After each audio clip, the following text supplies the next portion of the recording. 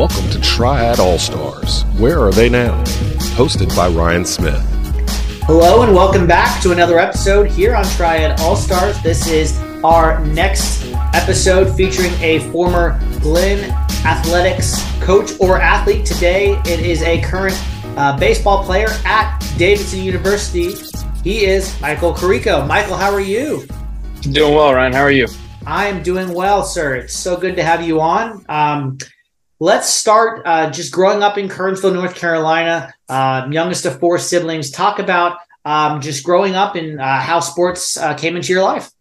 Yeah, absolutely. So my dad, he was really big into sports growing up, so he pushed that on me really early. As you know, Kernersville is pretty small town, so I played a little bit at the Kernersville Little League, playing baseball growing up. Played a little bit in the YMCA in Kernersville, a little bit for basketball, but I didn't like that as much as baseball. Yeah. And from there on, I think I kind of just took baseball in my own hands and really started enjoying that. Yeah. And so how long did you play basketball or other sports that were not baseball before you switched over specifically to baseball? How long was that? The last time I played YMCA was 8th grade. Okay. So it's been a little bit of time. Okay. Very good. Yes, sir. Very good. And so then you fast forward a little bit, you get to Glenn High School, and then tell us about your time at Glenn and just kind of an open-ended question, your experience there, teammates, coaches that you really were fond of, and just kind of your overall time and legacy at Glenn, your thoughts on your 4 years there. Yeah, so I definitely love Glenn. It's got a special place in my heart, especially the baseball program there at Glenn, with Coach Walker and Coach Imes. As well as the other coaches that volunteered their time as well. I think those guys really helped shape me into the man that I am today. And I really, really enjoyed just playing all 4 years there. I don't think I could have imagined myself at a better place, as well as the teammates that I had there, especially the ones in my class of 2020. The other six of us, those guys, they know how much they mean to me. So we still, to this day, keep in touch, all six of us. So, I think those guys also, they understand how special they mean to me. And I think it's Glenn. I could not have asked for a better place to go to high school other than Glenn. Yeah, absolutely.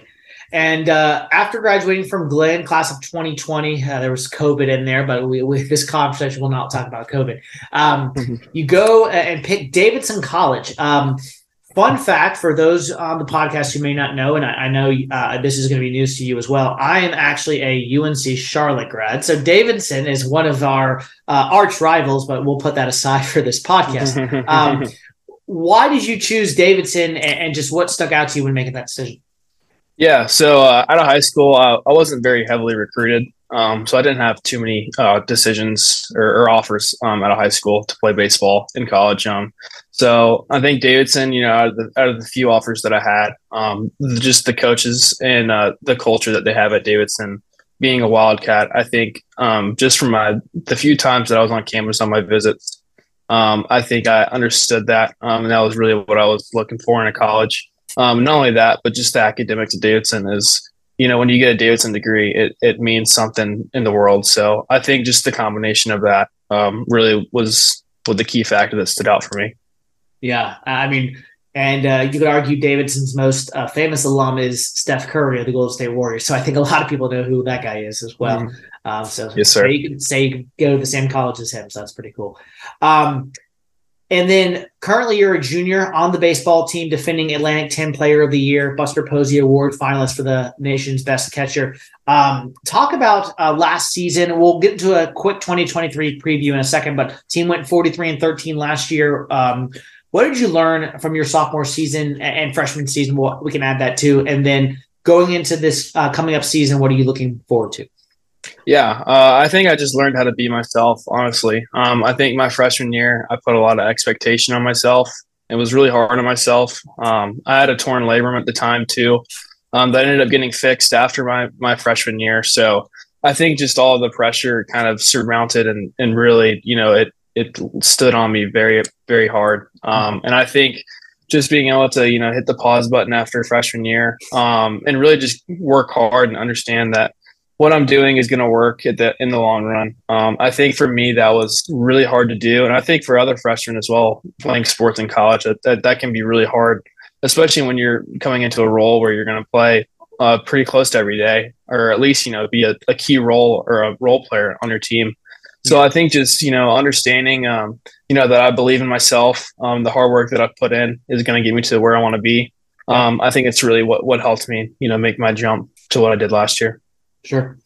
And talk about the 2023 season's fast approaching. Obviously, we're in January, but the season is just around the corner. Talk about the team this year. What does Davidson baseball look like? And what are some of your goals team-wise and individually this year? Absolutely. So the team, obviously we were 43 and 13, I believe you said last year. So we were very good last year. We lost a couple of really, really key pitchers in Blake Healy and Nolan DeVos last year. So those guys are obviously going to be tough spots to fill. But I really trust the guys. I believe in what we're doing. We've got so many guys that can come up and do the best to fill those spots. I think as well as the lineup as well. We lost 3 seniors last year, and Trevor Candelaria, Parker Nolan, and then John Hosmer. So as well as Matt Gravely. There's a ton of other guys that haven't even been mentioned, but just those guys that we lost. There's going to be tough holes to fill, especially leadership roles.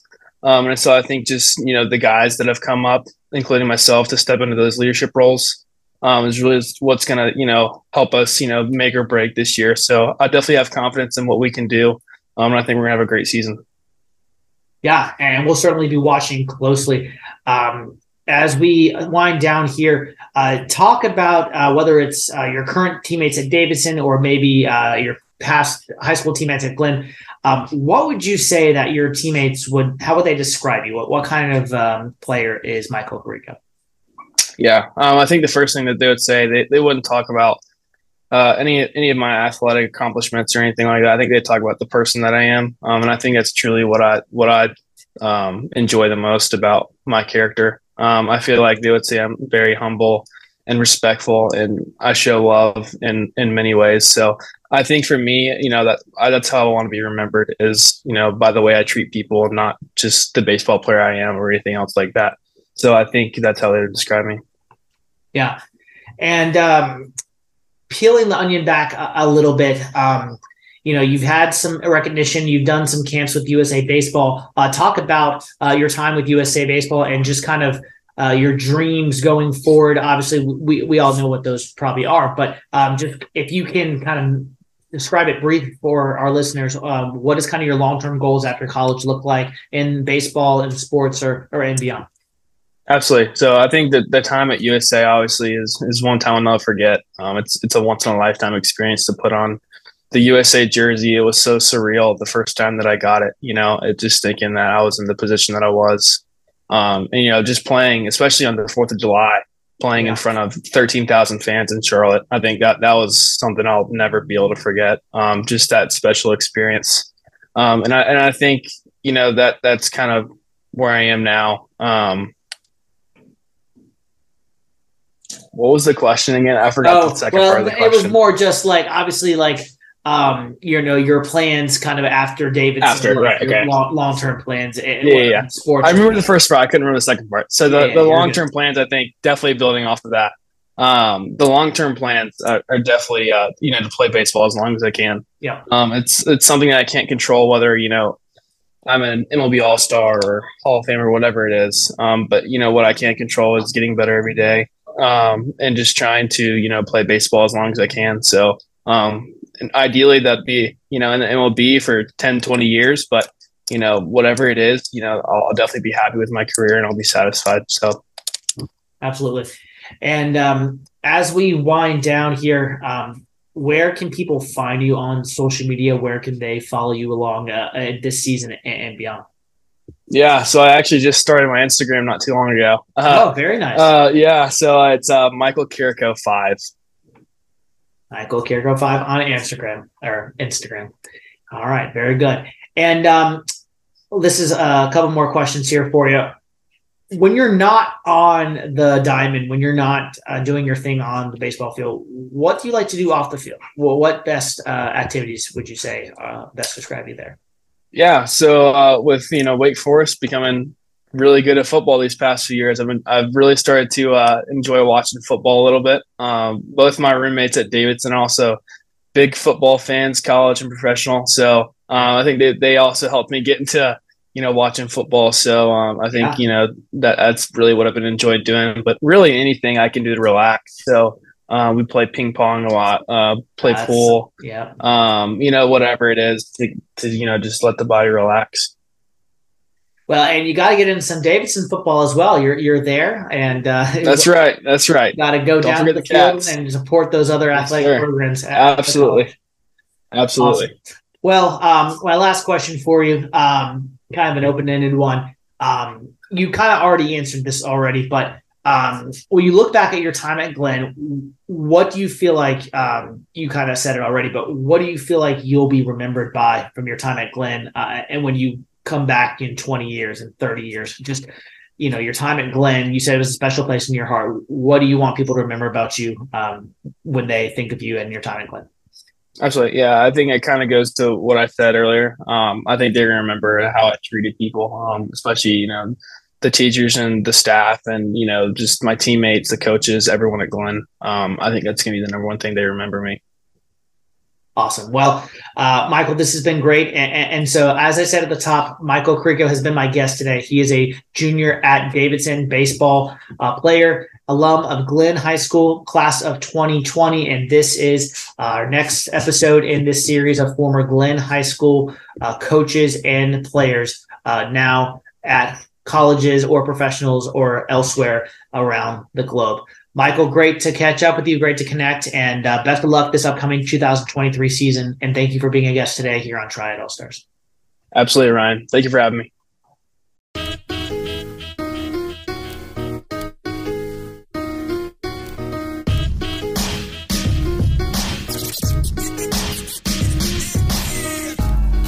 Welcome to Triad All Stars. Where are they now? Hosted by Ryan Smith. Hello and welcome back to another episode here on Triad All Stars. My name is Ryan Smith, and once again we are joined in our new series by Glenn High School coach or player as part of this new series that we are doing here. And today's guest is a 1992 graduate of Glenn. He played football. He played basketball. He was the general manager of the Cleveland Browns and is currently a senior personnel executive for the LA Rams. He is Ray Farmer. Ray, how are you? I'm doing well, Ryan. How are you? I am doing well. It's so great to have you on. First, I'm just going to be honest. Talk about how you got down to North Carolina. You were born in White Plains, New York. How did you get down to the South? Talk about that first. My parents tried to move down to the South in the 70s when I was really, really, really little. Didn't work out. We came to Winston-Salem. My parents liked it. We went back to New York, didn't move down for probably another 10 years, or I don't know how long it was. But we ended up coming down in the mid to late 80s. Ended up going to middle school at Atkins Middle School before I attended Glenn High School a few years later. So I don't know. My parents were bent on getting us out of New York, me and my brother, who also attended Glenn. But yeah, it was mom and dad deciding that it was time to get out of New York and head south. And I'd be remiss if I didn't say I played baseball as well at Glenn, which, again, probably the most success we had athletically, or I had athletically, was with the baseball team winning the state championship in '92. I was actually getting to that, but thank you for getting to that. Yes, state champion in baseball as well in 1992. You were also senior class president. You were a key club member, very involved at Glenn High School, where you played all those sports. I know it's been a little bit, but what do you miss most about Glenn and your time there? Looking back on that. Clearly the people. I still stay in contact with Dale Imes, who was the baseball coach. Yep. I saw Dustin. I actually popped in. We were talking off camera. And I would tell you that Dustin, Dale Imes' son, works at Glenn now. And I don't know, it's been literally probably since the day I graduated that I had actually been back to Glenn when people were in the building. And I stopped in this fall just out of nowhere. And another good person, good man, great man, not even good man, great man. Marty Stanley was there. Mr. Kearns. My favorite teacher back in the day, I heard that she had passed away. Marlene Scales was an English teacher. I mean, there's people that did enough for me when I was a young man and didn't have the best of directions or the best plans for where I wanted to go in life that assisted me and helped me. And again, add in the friends of the Pablo Smiths, Brian Gentry's, Eddie Oates, the football players, to the baseball players of Jeff Thompson, Kirby King, Ryan Jacobs, Jimmy Bradford, God rest his soul, who passed away a year or so ago. I mean, it's all people. People matter. And exactly. People do matter. Relationships matter. And that's the key in life, is just being kind to others and really passing that around. We'll go into the college now. You ended up going to Duke, where you were a 1996 graduate. You were all ACC 2 out of your 4 seasons there, played free safety from 1992 to 1996. As a senior, you led the team in tackles with 111 and played in 2 collegiate all-star games. But that's all well and good. But why Duke? Why did you decide to go there? Well, the little-known history fact is I had a bunch of knee surgeries. And those knee surgeries combined with parents that were completely I don't even know what the right way to describe them. They were definitely pro-education, probably the easiest way to say it. Yeah. And so they enticed me. At one point I thought I might go to NC State or Clemson or someplace else. But they enticed me to take the challenge on of Duke. And so I committed to them slightly early in the process. And probably one of the best decisions I ever made. But the decision was probably more my parents at the time than me. But I'm grateful that I did make the Duke decision. Yeah, and after graduating, you played 3 seasons in the NFL. You were drafted in the 4th round by the Philadelphia Eagles. Played there from 1996 to 1998 before your career was unfortunately cut short by a knee injury. And then you kind of get into the coaching and scouting departments of the NFL, where you are now. So talk about transitioning from playing to now the coaching and scouting route in the NFL and where you've been. Well, for me personally, it was challenging, right? I guess that most people would have said I was intelligent or educated, right? I went to Duke and graduated better than 3.0 GPA and all that foolishness. But the oddball part is that I thought I'd play 10 years. And, I'd overcome knee surgeries in the past and came back to play and perform. And after playing for a while, I got a knee injury, traveled to like 19 teams working out, never got a job, went to the Chiefs twice. That trainer told my agent at the time that his knee shot. So I retired that offseason, not quite that quick. So that offseason, the Carolina Panthers signed me of all teams. So I come back home. I'm living in Charlotte. I failed the physical before I go into camp, and I retired 2 weeks after that. And then the honesty of it is probably some dark days, again, before depression became a thing and people recognized it. I sat at home and grew a beard, which I have now, but I actually take care of it now. But I grew the scruffy beard like I'd been hiding away for a while, tried a bunch of odd-end jobs, did a little bit of everything and nothing at the same time before I landed back at Duke. And when I was at Duke, a guy by the name of Les Snead, who's currently the general manager of the LA Rams, he called me out of the blue, and he called me because my agent called him and said, "Hey, I got a guy, Ray Farmer, who would love to work in the front office." But I'd gone back to Duke. Les called me. I took the interview. I went down on a Thursday. He offered me the job on Friday. I worked in Atlanta then from 2000 until 2005 before I became a Kansas City Chief and became a director in the personnel world. And then the rest kind of takes off from there. Yeah, that Kansas City gig, 2006 to 2012. And then you go into the Cleveland Browns as their assistant general manager in 2013. And then you hit the big chair, 2014, 2015, the general manager for the Cleveland Browns, and then transition to the LA Rams, where you're at now, starting in 2020. And you're now went from a scouting consultant to, as we said, that senior personnel executive. So you've had a lot of different roles in the NFL, and such a great story there, and how you kind of got involved. A cool nugget there about Les Snead as well, a name a lot of our listeners will recognize, but not many probably knew. He was out at Duke back in the day. You don't have to answer this question, but if eventually, obviously down the road, do you want to eventually come back to North Carolina? How long do you want to stay in the NFL? Do you have like a, an end goal at this point, or are you just really enjoying your job out in LA and kind of what you're doing there? I have the greatest job on the planet. I actually don't even live in LA. I live in Atlanta, Georgia. And so that's even better.